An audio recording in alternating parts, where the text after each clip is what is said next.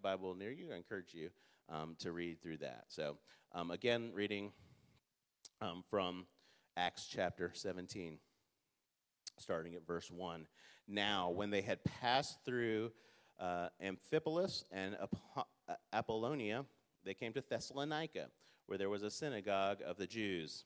And Paul went in, as was his custom, and on 3 Sabbath days he reasoned with them from the Scriptures, explaining and proving that it was necessary for the Christ to suffer and to rise from the dead, and saying, "This Jesus whom I proclaim to you is the Christ." And some of them were persuaded and joined Paul and Silas, as did a great many of the devout Greeks, and not a few of the leading women. But the Jews were jealous, and taking some wicked men of the rabble, they formed a mob, set the city in an uproar, and attacked the house of Jason, seeking to bring them out to the crowd. And when they could not find them, they dragged Jason and some of the brothers before the city authorities, shouting, "These men who have turned the world upside down have come here also. And Jason has received them, and they are all acting against the decrees of Caesar, saying that there is another king, Jesus." And the people and the city authorities were disturbed when they had heard these things. When they had taken money as security from Jason and the rest, they let them go. The brothers immediately sent Paul and Silas away by night to Berea, and when they arrived, they went to the Jewish synagogue. Tony, if you'll come, and we'll all pray for you today. Dear Heavenly Father, I pray for my brother Tony, and Lord, let there be no distraction, let there be no focus on anything but your glory, your word, and the testimony of your church and their faithfulness to the gospel. Lord, I just pray for my brother. Give him strength, endurance, wisdom, and power as he preaches your word through the power of your Spirit, Lord. We love you, and we pray in your Son, Jesus Christ's name. Amen.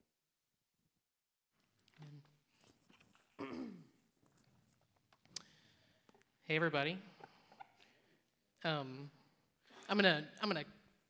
I did want to point out on this card, because I'm going to ask you to use it later. At the top section, it does say notes.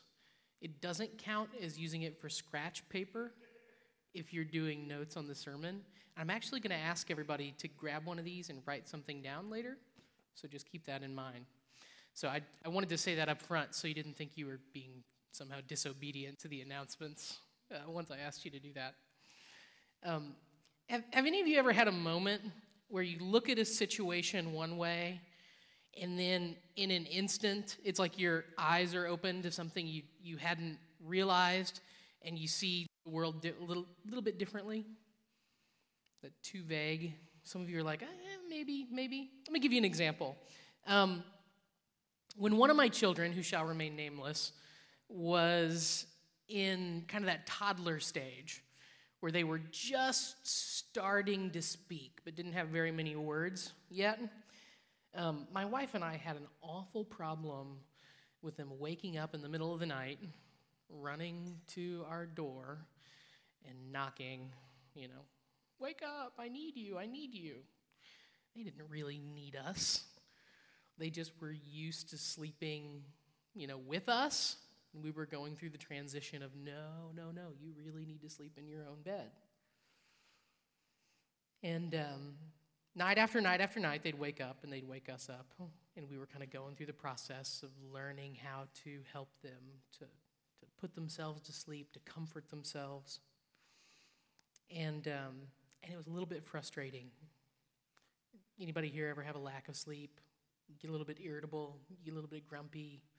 In your grogginess, maybe you're not like the nicest person in the world. That was me on several nights. And there was one night, whenever about 3 a.m., I heard from this child, "Daddy!" And I'm instantly awake. My wife is instantly awake. And we kind of look at each other in the dim darkness about, "No, come on, please no. Daddy, Mommy," right?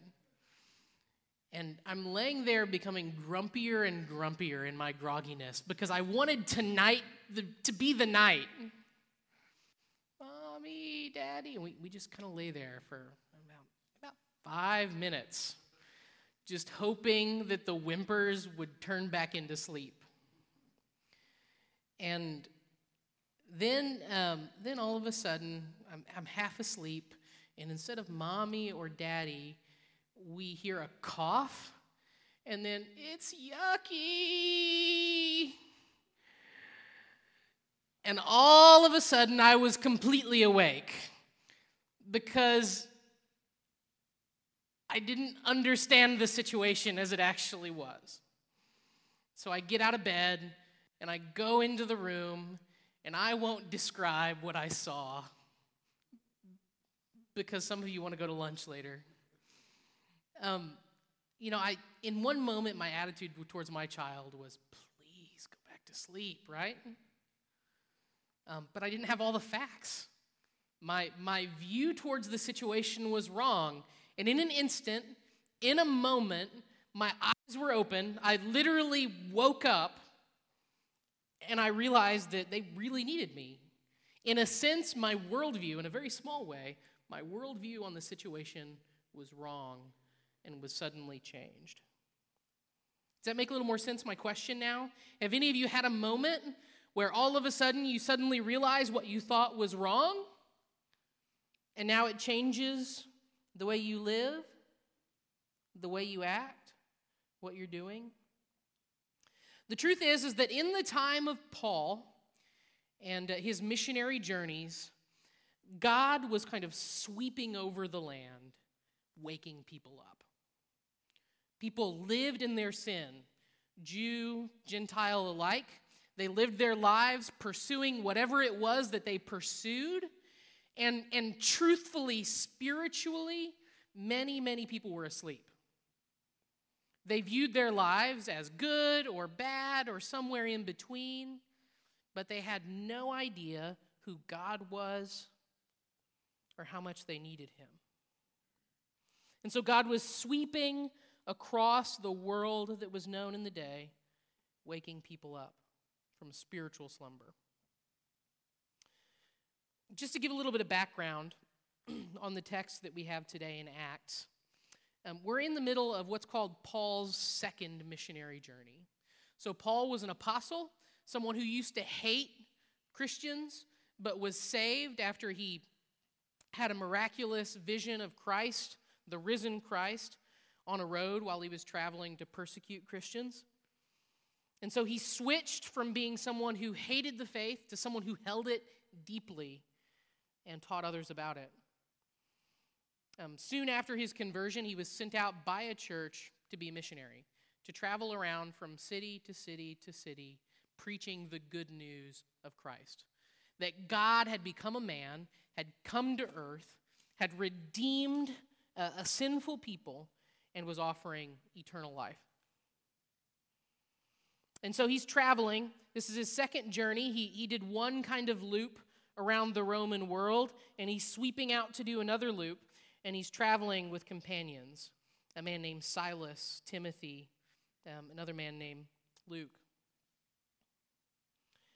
And they had originally planned to travel kind of north from Jerusalem, if you can picture a map of the Middle East, to go north and then west into Turkey. It was called Asia, or Asia Minor at the time. And they planned to go into the interior of Turkey and minister to the cities there and the people there. But something happened during that journey, and the scripture tells us that the Holy Spirit prevented Paul from kind of entering into Asia, from ministering in Asia. We don't know what that looked like. Was it that the weather got bad? Was it that he actually just received a feeling that it wasn't right every time that they tried to set out? We're not quite sure. But we're told that he was prevented from doing ministry in Asia as he had intended. And then one night, he has a vision. And this vision is of a Macedonian man, like an ethnically Greek man. Macedonia was kind of across the sea from Turkey in what is modern-day Greece. And this Macedonian man was begging for someone to come and tell their people the good news. And so Paul received a new calling, and he and his companions traveled. They left Asia Minor, the area in and around Turkey, and they went over into what is now Greece. And that's where we come into the text. I'm going to read verse 1 again. It says, "Now when they had passed through Amphipolis and Apollonia, they came to Thessalonica, where there was a synagogue of the Jews. And Paul went in, as was his custom, and on 3 Sabbath days he reasoned with them from the Scriptures." And so whereas Paul had been prevented from ministering in Asia, he now was able to get into some synagogues in this town of Thessalonica to preach. Now, the city of Thessalonica at the time was a prominent Roman city. And whenever I say prominent, it was one of the largest Roman cities in the known world. They mimicked Rome. They wanted to be like Rome. They had they kind of had a patronage status with the city of Rome. And so they were proud of who they were. And because of their location on a main trade route, they were booming. People would travel in, sell their goods. They would ship them out of the port there to other places around the Mediterranean world. People of all different religious backgrounds were there. Wealth, slaves, you name it. The place was booming, absolutely booming. And there were enough Jews in the city that there was a synagogue. The Jews at one time lived primarily in the area in and around Jerusalem, Israel. But about 400 years before this, they were scattered even more fully than they had been before, kind of to the 4 winds. And pockets of them would form in various cities. And there was enough population in Thessalonica that there was a Jewish synagogue. And it was Paul's pattern, his regular practice, that if he entered a town that had a synagogue, that's where he started. These were Jews. These were people that were expecting a Messiah, someone to come and save them. And so if anyone in the city was going to hear the word, understand it, and believe it, they would be the ones. And so it says that he went in, and for 3 weeks, he reasoned with them from the Scriptures.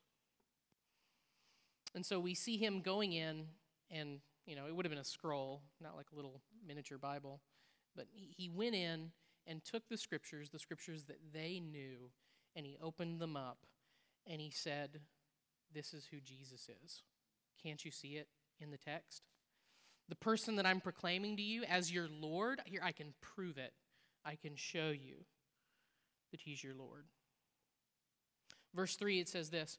It says that he was reasoned with them from the Scriptures, verse 3, explaining and proving that it was necessary for the Christ to suffer and rise from the dead. And then saying, "This Jesus who I proclaim to you is the Christ." Now this verse is significant because we have Paul telling them what the Messiah, what the Christ was supposed to be. Now these were ethnic Jews that were proud of their heritage, that were proud of the kingdom that they had once held, that had a deep desire to no longer live dispersed among complete unbelievers, right?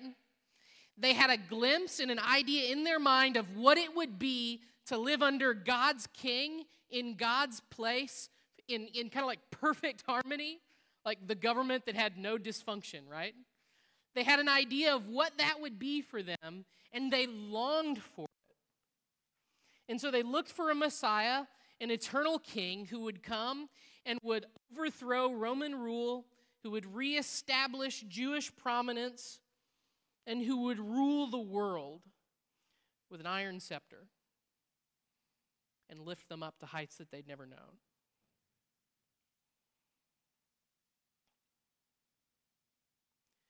But the Messiah that Paul preached wasn't that at all. Paul didn't go into the synagogue and say, "Hey, let me tell you about this guy named Jesus. He's encamped right now around Antioch, and he's forming an army. He's the Messiah. Follow him. He was preaching about someone who had been crucified, who had died. And it was a stumbling block.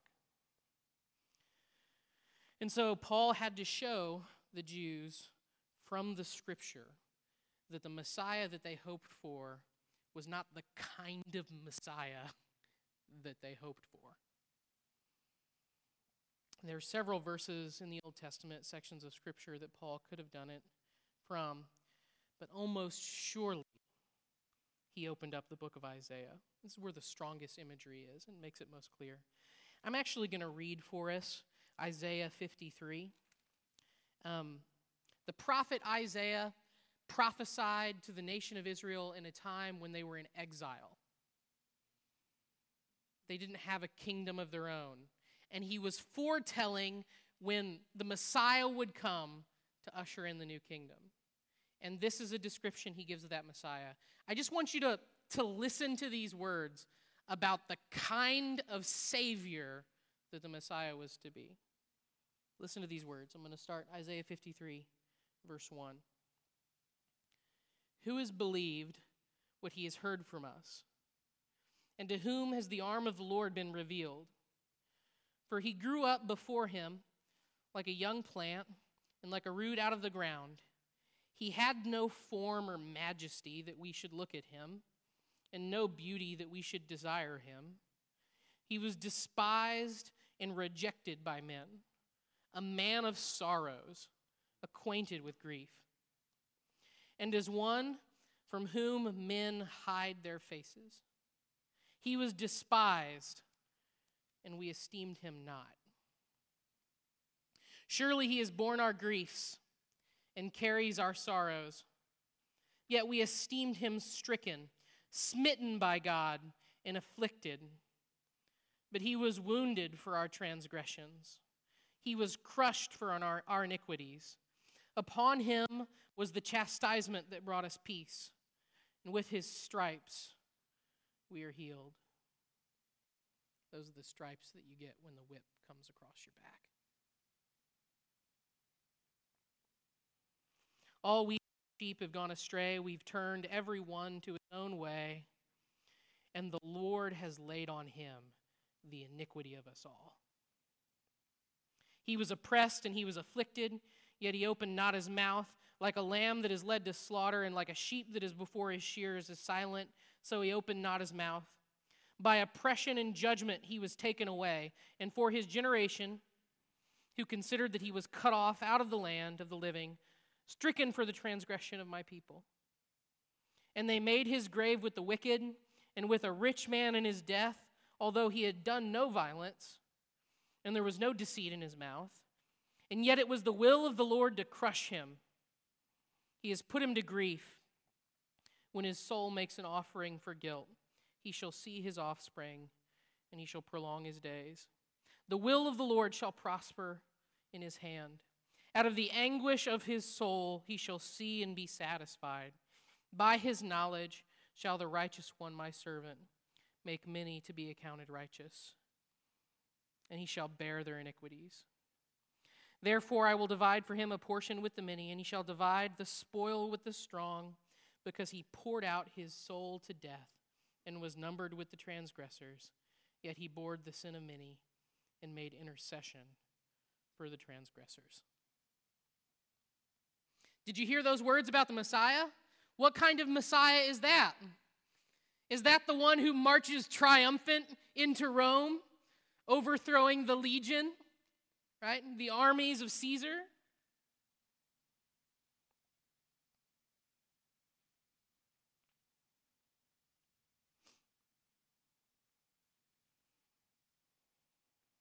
Acts 17 says Paul reasoned with them, explaining that it was necessary for Christ to suffer and to rise from the dead.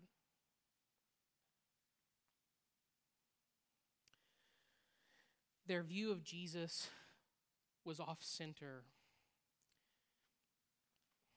They knew that they needed salvation from the Romans, but the fact that they were asleep to, that they didn't recognize, was that what they really needed was salvation from their own sins. They were lost, they were asleep, and they didn't know it. The type of Savior that they really needed was not the one that would give them a perfect government, but who would change their hearts, who would give them spiritual life.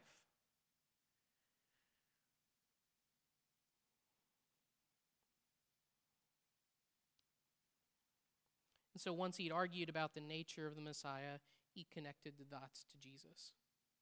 You could go down through Isaiah 53. This is where the stripes happened.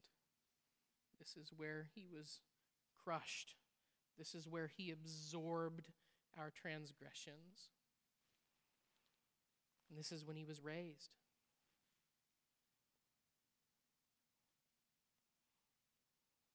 This Jesus whom I proclaim to you is the Christ. And so that was his message to the people.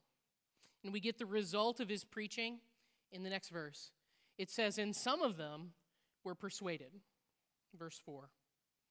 And they joined Paul and Silas, as did a great many of the devout Greeks, and not a few of the leading women.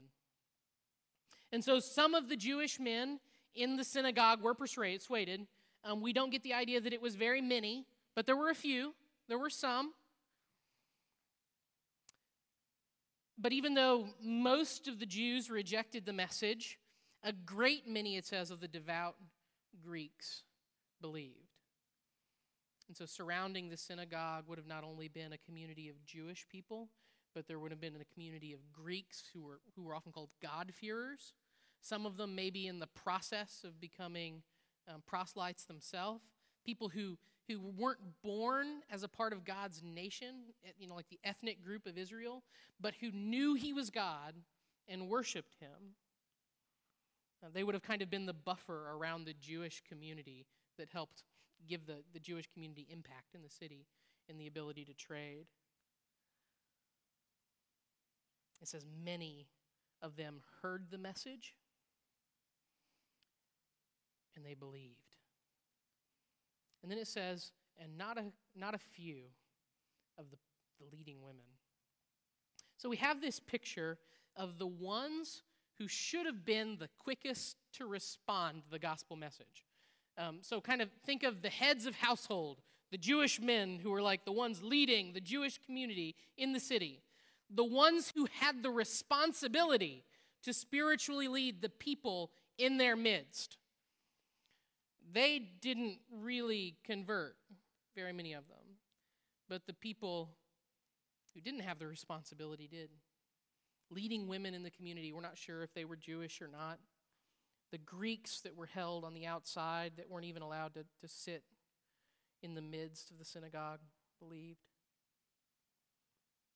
And so we see God not only turn the idea of what a Messiah is on its head, but also we see the community of God in Thessalonica kind of turned on its head. The least become the ones who lead. Verse 5. How did the Jews take this? It says, but the Jews were jealous, and taking some wicked men of the rabble, they formed a mob. And they set the city in an uproar and attacked the house of Jason, seeking to bring them out into the crowd. And when they could not find them, they dragged Jason and some of the brothers before the city authorities, shouting, these men who have turned the world upside down have come here also, and Jason has received them. And they're all acting against the decrees of Caesar, saying that there's another king, Jesus. And so these men who had enjoyed such influence over all these Greek worshipers and who enjoyed the influence of all these prominent and most likely wealthy women in the city suddenly lost the people that thought they were so great. And they were angry. They were jealous to the point that they whipped up a mob.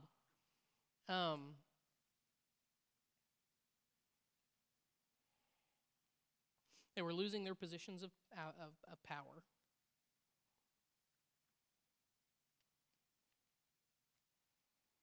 And they go to the governor and they say, these men are turning the world upside down, right?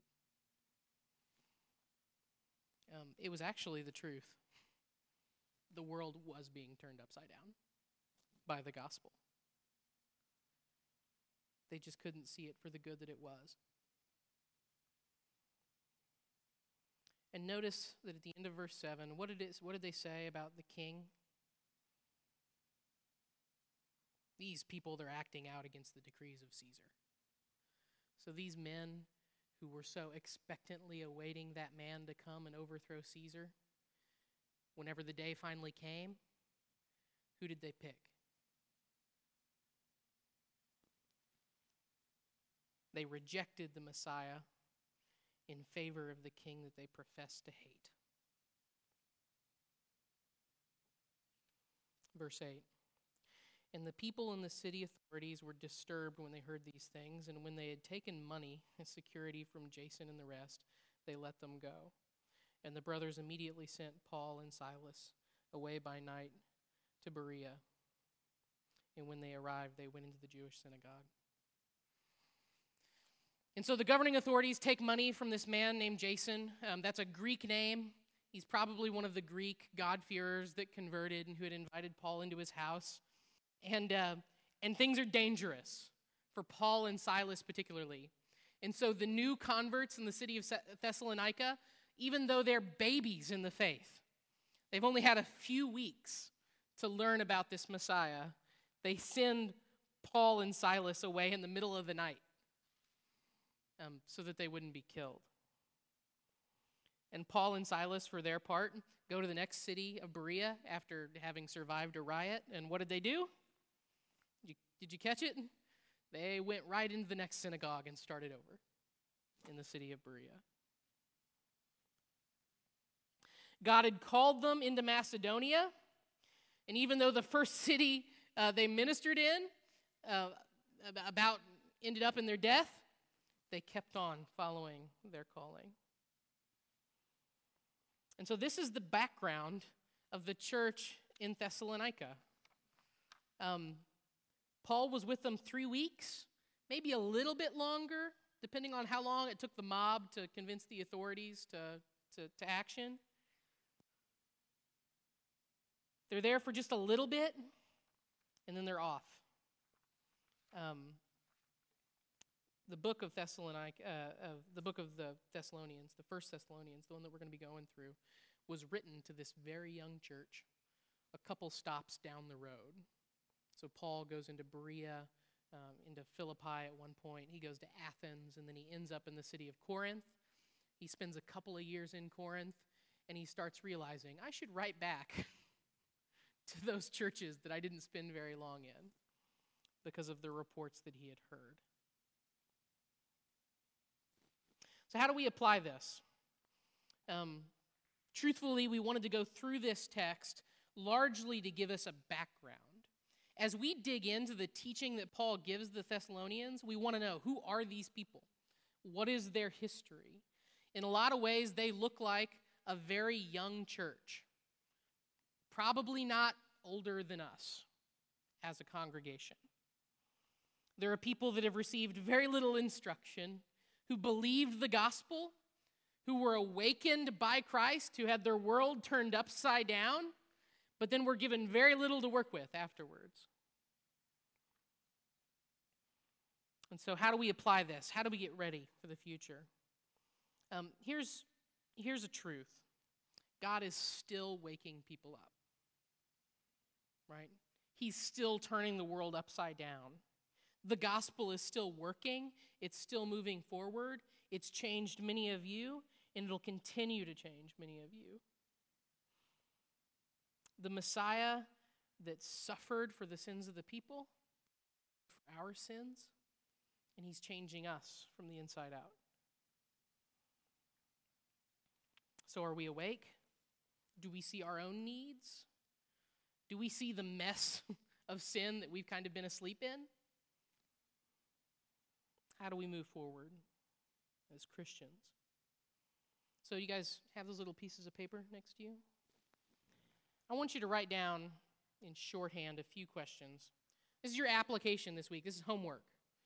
I don't normally like to give this kind of homework, but this is serious. I want you guys to actually think about these. I'm going to give you 4 questions that I want you to think about this week, that I want you to reflect on this week. And as we go through the book of Thessalonians, I think maybe to really examine yourself and see where you are. So here's the first question. You ready? What are the things in life that make me the happiest? What is it that brings me joy? What makes me the most happy in life? Something along those lines. That's the first question.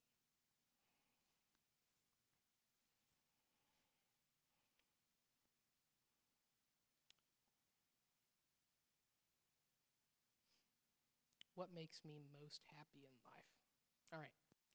Second question. Where do I love to spend my time? Whenever I'm at work, what do I wish that I could be doing, right? You know, what's the bumper sticker say, rather be fishing? Fill in that blank. What would I rather be doing? You know, what are the things that I love to spend my time doing, that I invest my time in?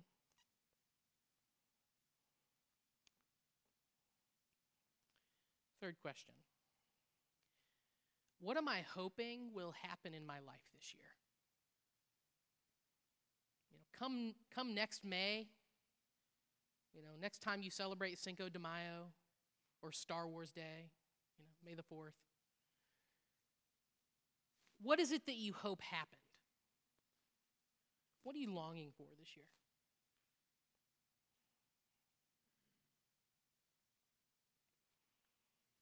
And then the fourth question is this.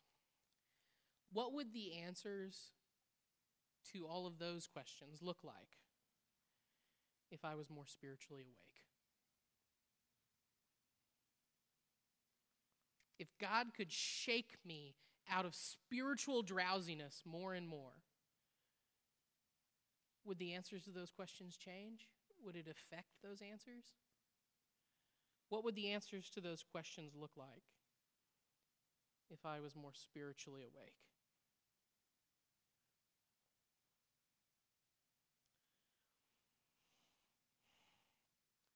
The book of 1 Thessalonians is an intensely practical book in many ways, and it deals with these kind of core questions of spiritual identity. And this week, I mainly just want us to spend our times preparing our hearts for what God may teach us in the book. All right? So let's go ahead and pray. Heavenly Father, we want to thank you so much for your grace and your mercy. We want to thank you that you were willing to turn the world upside down. We want to thank you that Christ came not as a harsh dictator to raise one ethnic group over another, but rather came as a merciful servant willing to suffer and die for our sins. Lord, none of us in this room would have a hope under a different kind of Savior. That you loved us so much that you gave us exactly what we needed. Give us hearts to recognize who Christ is, hearts to examine ourselves. Lord, we ask that in the coming months that you would help us to invest in spiritual things, help us to pursue you more fervently. Lord, we're still sinful. Help us to repent of our sins, to continue to turn to your gospel, to be transformed by you, to become more like you. Lord, change our hopes, change our dreams. We pray this in Jesus' name. Amen.